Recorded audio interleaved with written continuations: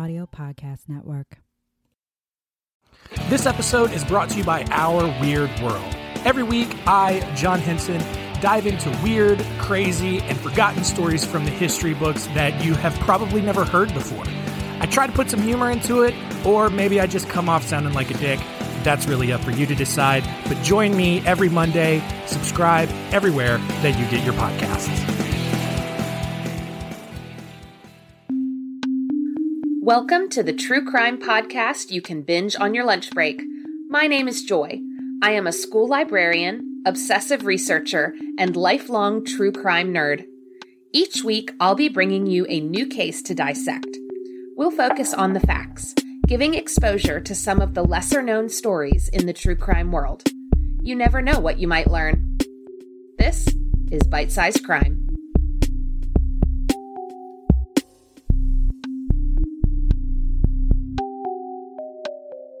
Welcome back to Bite-Sized Crime.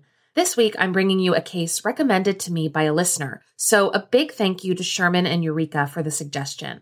This case is a complicated one, with conflicting statements, very little evidence, and a botched investigation. I'm going to try to lay it out as clearly as I can, starting with the night Josiah Lawson was murdered. This episode discusses sensitive topics, so listener discretion is advised. In the early morning hours of April 15th, 2017, multiple calls came into the 911 dispatch center in Arcata, California. Someone had been stabbed during a fight at a house party. When the first two officers from the Arcata Police Department arrived at the scene, they found 19-year-old Josiah Lawson lying in the grass, covered in his own blood. His girlfriend, Wren, was pressing a shirt into his side in an attempt to staunch the bleeding, while his friend Elijah administered CPR. Officers later described the scene as chaotic, with dozens of partygoers, quote, running, screaming, yelling. After calling for backup to help secure the scene, one officer knelt down beside Josiah and began applying pressure to the wound. The other officer turned his attention to a small group of people who were holding on to another young man. They said he was the one who stabbed Josiah. The officer handcuffed him and put him in the back of his police car. Meanwhile, it took nearly 15 minutes for paramedics to arrive, and by the time they got Josiah onto a stretcher and into the ambulance, he had been unconscious and losing blood for over half an hour. Josiah was later pronounced dead at the Mad River Hospital. How did this happen? How did a bright young college student go from hanging out with friends at a party to dying in the front yard of a stranger's house? David Josiah Lawson grew up near Riverside, California, about an hour east of Los Angeles. His mom, Charmaine, described him as happy and joyful. She told the Times Standard, quote, "He was an awesome son. He was kind. He was sweet. He was compassionate. He was just a generous individual that loved life."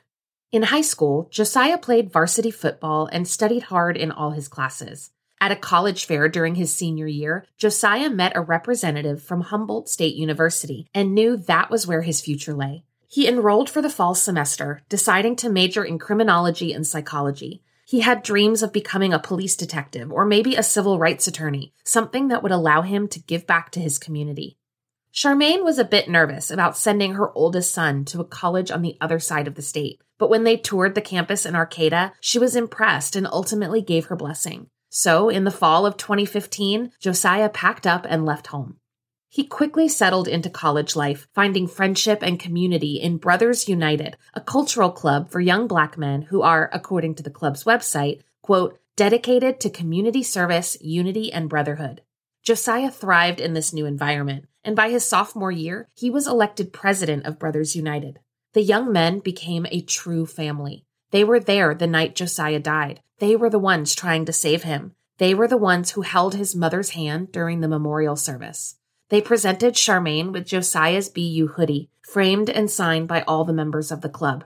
Katari Thompson spoke for all of them when he told Charmaine, quote, "You lost one son, but you gained 15 more."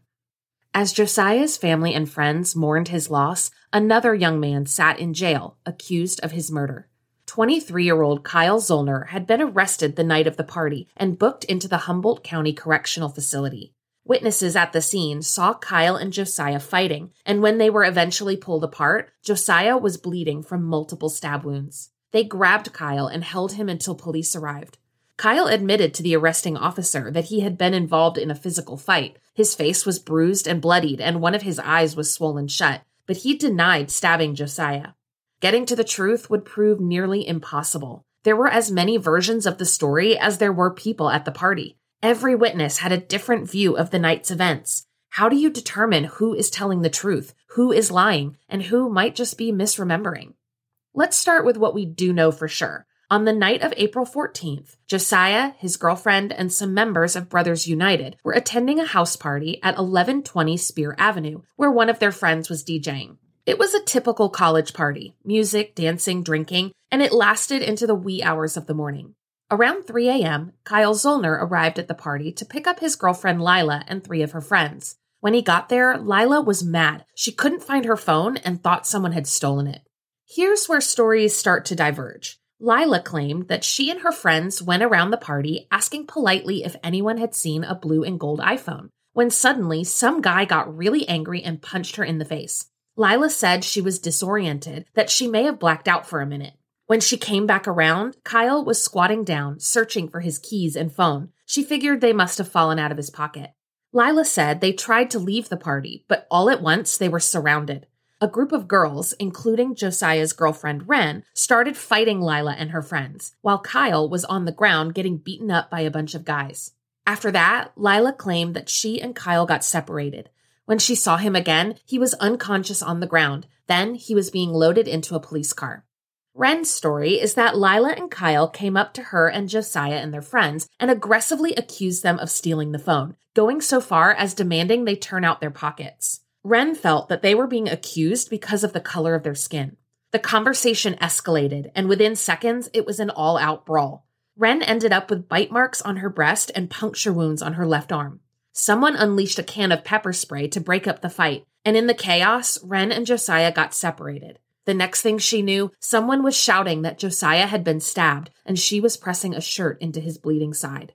There's some confusion about whether there was more than one fight during the course of the evening, but there is one thing that most witnesses agreed on. At some point during the melee, Josiah and Kyle ended up fighting each other. Some say that Josiah threw the first punch, but not even that is clear. Most witness accounts pick up towards the end of the fight. Josiah's friend Paris testified that when he came upon the scene, Josiah and Kyle were on the ground, and Josiah had Kyle in a headlock. Paris managed to pry them apart, and when he did, he noticed the blood. Realizing that his friend had been stabbed, Paris began punching Kyle until he was pulled away. He then ran back to the house and started telling people that Josiah had been stabbed. Multiple witnesses stated that when Josiah was stabbed, he was lying in the grass in front of the house near a red Ford Mustang that was parked in the cul-de-sac. But when Paris and Kyle were fighting, Josiah somehow moved to the other side of the street, lying down in the grass under some bushes. It's an odd detail that suggests that Josiah was disoriented after the stabbing and may have tried to get away. Whatever the reason, Josiah was soon surrounded by friends as Ren tried to stop the bleeding and Elijah administered CPR. Paris called 911 and they waited for help to arrive. Out of all the witness statements in the public record, only one claims to have seen the actual stabbing. A college student named Jason testified that he and some friends were walking from the main road up towards the house when he saw Josiah and a guy he didn't recognize arguing with each other in the front yard. He heard someone say, "Oh shit, he has a knife," and saw the other guy, quote, take action with their right hand, and presumably stabbed Josiah in the left side multiple times. Jason then saw Josiah run to the other side of the cul-de-sac and dive into the bushes. There are some holes in Jason's statement. First of all, it seems to contradict what everyone else saw. Almost every other eyewitness recalled that Josiah and Kyle were on the ground during their fight, but Jason said that Josiah and the guy he saw were standing up. He also couldn't remember what happened after Josiah ran across the street. He didn't know whether the other guy left the scene, whether anyone else was standing around, or whether any other fights were taking place. In fact, when reading through the court transcript of Jason's testimony, I counted 49 times where Jason said he didn't remember something. It could just be that he was mixing up some of the details. He didn't come forward with his statement until 2 days after the party, so his memory may have been fuzzy. Neither of Jason's companions claimed to have seen the stabbing that night. During an interview with police on April 17th, Jason's friend Ace corroborated his statement about someone yelling he has a knife, but he didn't turn to face the house until the stabbing was already over. He did tell investigators that he saw someone knock something out of the attacker's hand, but he couldn't definitively say that it was a knife. The attacker was then subdued by the growing crowd and held until police arrived. As if all of this isn't confusing enough, let's break down what happened afterwards. From the very first moment officers arrived at the scene, the investigation was nothing short of a mess. Some of it was captured on police video, a chaotic scene with voices calling for help while others try to calm frightened and angry partygoers. A woman's voice shouts over and over, "We need an ambulance." As police were arriving, Elijah and Wren stayed by Josiah's side. In an interview with the Lost Coast Outpost, Elijah recounted how the responding officers seemed more concerned with controlling the crowd than with helping Josiah. Quote, "There are about 7 cops standing around at this point. The police showed up in record time and did nothing. They were there for crowd control. The dispatcher was always telling them they needed all available units for crowd control. They never once mentioned that someone had been stabbed." Recordings from the Arcata police scanner seem to support Elijah's account. Officers at the scene requested backup to help with crowd control, and there was a 4-minute gap between when the first officers arrived and when they said, quote, "Medical may proceed to victim." Elijah felt that the police were scared of the crowd, which was largely composed of people of color, but no one ever did or said anything threatening to the officers. The only threats he heard came from Lila and her friends, making racially charged statements and saying that they hoped Josiah died. According to court testimony, the first officer on the scene, Officer Devin Nilsson, never made it to the spot where Josiah lay. The minute he arrived, people in the crowd were pointing at Kyle Zollner and saying that he was the one who stabbed Josiah. Officer Nilsson put Kyle in handcuffs and placed him in the back of his patrol car. Dashcam footage recorded their conversation, in which Kyle told Nilsson that he was, quote, "so out of it," and felt like he had gotten hit really hard. The second officer on the scene, Officer Jacob McKenzie, was the first one to reach Josiah. He testified that he took over for Wren, applying pressure to Josiah's wounds. A short while later, Officer Crystal Arminio arrived and administered CPR. Oddly, Elijah's account differs here. He told the outpost that none of the police officers offered assistance, that it was the paramedics who came and took over. But I think it's possible that in the stress of the moment, he may have confused one uniform with another.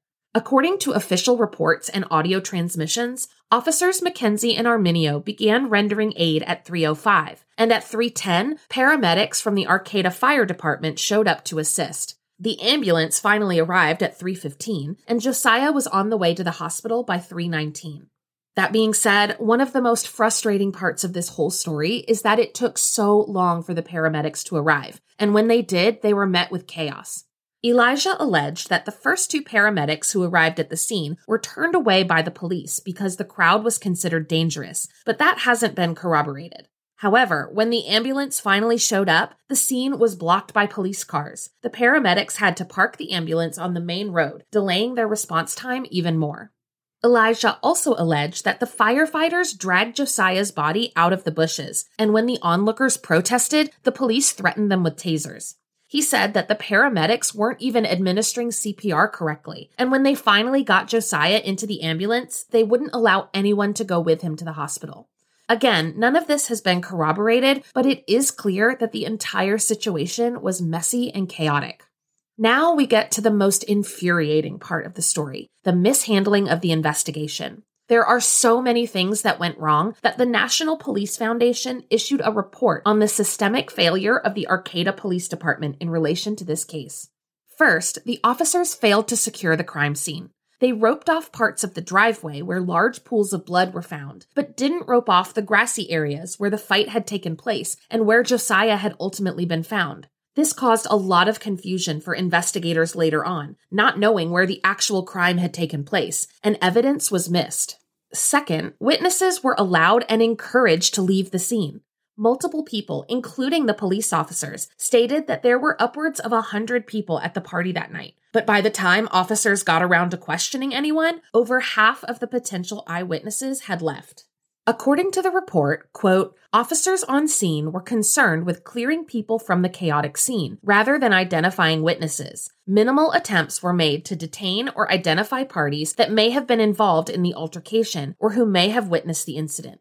And it wasn't because they didn't have backup. Officers from the Humboldt campus police had arrived by 3:05 to offer support, and by 3:20, there were also officers from the Humboldt County Sheriff's Office and the California Highway Patrol on the scene. Yet, by the APD's own admission, in the first 3 days of the investigation, they had only interviewed 25 witnesses. I can't help but wonder how much more information they could have gotten if they had been able to secure the scene in a more timely manner. Of the interviews they did conduct, some of the interview reports were inaccurate. One report stated that a witness said Kyle had never had a knife and never stabbed anyone. But when the report was compared to the audio recording of the interview, the witness actually told police that she saw Kyle stab Josiah with a knife. This kind of discrepancy is absolutely baffling and borders on corruption. Speaking of witnesses, officers allowed Lila and her friends to talk to Kyle while he was being detained in the back of Officer Nilsson's police car. Even after the girls said that they were involved in the fight, officers did not separate them before getting their statements. This is basic protocol and could have majorly impacted the investigation. Other than his brief conversation in the back of Officer Nilsson's vehicle, Kyle Zollner only had one other interview that night. After he was taken to the police station, the detective sergeant in charge questioned him for 15 minutes in an interview the report called, quote, curt instead of exploratory. Kyle had waived his Miranda rights and was willing to talk, but the sergeant ended the interview quickly and booked Kyle on murder charges.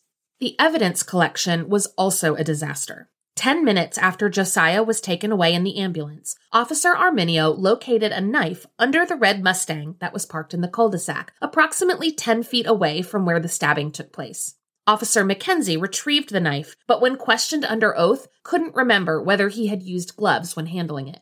Officer Arminio, who was in the role of acting sergeant at the scene, was heard on audio recordings debating whether or not the knife could have been the murder weapon since it didn't have blood on it. The report stated that Arminio was not properly trained in evidence collection, and that neither the officers on the scene nor the detectives who took over the investigation had, quote, considered or discussed the possibility that the knife had been wiped off or moved by a third party. There's also the issue of potential evidence being lost or removed from the scene. In addition to evidence not being collected from the grassy areas, the report indicates that one of Kyle's friends actually retrieved his belongings and took them home. Kyle's car was also removed. A friend's mother was allowed to drive the car back to Kyle's apartment. It was never processed for evidence. There are so many more issues with the investigation, but this would not be a bite-sized episode if I listed them all. I've linked the report on the podcast website if you'd like to dig into it yourself. Suffice it to say, the investigation into Josiah's murder was doomed from the beginning. Many in the community blamed the botched investigation on the fact that Josiah was Black and Kyle was white. Although the university was fairly diverse, Humboldt County as a whole was not. Josiah's friends and family believe that if Josiah had been white, the police response would have been much different. He likely would have received better, faster medical care, and police wouldn't have spent so much time worrying about crowd control instead of helping the victim. The situation wouldn't have been racially charged, adding to an already chaotic scene. It's also possible that the fight wouldn't have started in the first place. Wren's statement that she felt like Josiah was being accused of stealing the phone because of his skin is a sad reality for so many people of color. It's not hard to imagine how things would have been different if the circumstances were changed. On April 19th, Kyle Zollner pleaded not guilty to all charges, and his bail was set at $1 million. His family released a statement claiming that Kyle was being convicted by the media and denying all allegations against him. Quote, all the family wants at this time is for the truth to come out and the actual person that committed this crime apprehended and held responsible. The family is heartbroken that a young man's life was lost, and our family, which is a family of faith, has continually been praying for all the family and friends of Josiah. A preliminary hearing took place just 2 weeks later. Witnesses testified about the night Josiah was killed, and the conflicting stories took center stage. The prosecution argued that there was probable cause to believe that Kyle Zollner had fatally stabbed Josiah Lawson during a fight. Multiple witnesses saw them fighting, and at the end of it, Josiah was on the ground with stab wounds in his side. They specifically focused on the murder weapon. During a search of Kyle's apartment, officers had located a carrying case for a set of knives. Kyle worked as a chef for a catering company, and when Officer Nilsson showed the case to Kyle's boss, the man stated that a paring knife was missing from the case. Was it possible that Kyle had the knives in his car and grabbed one when the fight broke out? The defense maintained that no one had seen the stabbing. No one could place the knife in Kyle's hand that night. How could everyone at the party have missed a 10-inch blade? When shown a picture of the knife, Kyle's boss hadn't recognized it. Plus, it was much bigger than a paring knife and didn't seem to match the rest of the set from the carrying case. The single fingerprint found on the knife was not a match to Kyle Zollner, and the small fibers found on the blade didn't match the clothing he had been wearing that night. After 5 days of testimony, Judge Dale Reinholdson dismissed all charges against Kyle Zollner, citing a lack of evidence. The investigation had been rushed, he said. There hadn't been any DNA testing done on the knife. They didn't even know whether it was actually the murder weapon. They didn't yet know if the blood on Kyle's clothing belonged to Josiah, and there hadn't been any blood found in the grass where they had fought. The conflicting witness statements only exacerbated the problem. Kyle Zollner was released, and Josiah's friends and family were left without justice. After the charges were dropped, protests broke out in Humboldt County. Dozens of people marched in front of the courthouse, holding signs and shouting for justice. The hashtag Justice for Josiah spread on social media, and Charmaine Lawson met with the Humboldt County District Attorney to talk about next steps. She told a gathering crowd, quote, "I'm going to continue coming until I get justice for my son." But as time passed, justice didn't come. Results from the forensic testing were in limbo, and police were still searching for eyewitness accounts that could lead to answers. Racial tensions in the community were high, and many were angry at the city's handling of the case. They believed that a murderer walked free because of police negligence. In March of 2019, 2 years after Josiah's death, a grand jury was convened to look at the case once again. They heard testimony from 25 witnesses and examined the forensic evidence. But after everything was laid out before them, the jury declined to issue an indictment in the case. Again, Josiah's family was devastated. After the decision, District Attorney Maggie Fleming spoke with a reporter from North Coast News. When asked what was next for the case, she said, quote, "I have formally requested that the California State Attorney General take over the case. It will be up to that office to decide what further action will be taken." Ultimately, the state refused to take up the case, and it was put on the shelf. It's been almost 7 years since Josiah Lawson was killed. In that time, both Kyle Zollner and Charmaine Lawson have filed lawsuits against the city of Arcata. Kyle alleged that he was arrested without probable cause and that his character was defamed with falsified reports and public statements made by the police. His case was ultimately denied.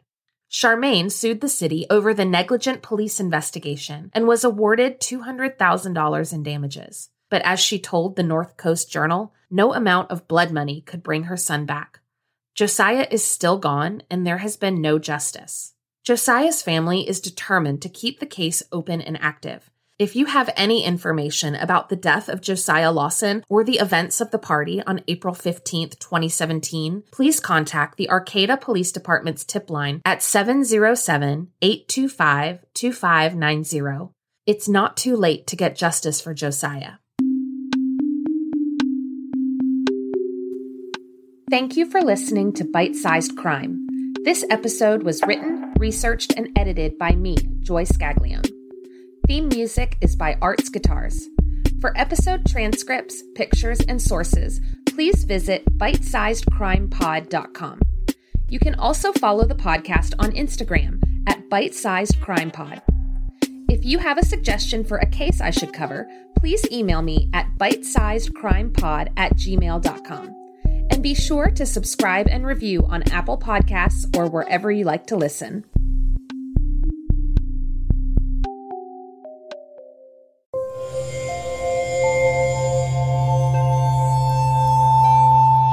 Part of the Boundless Audio Podcast Network.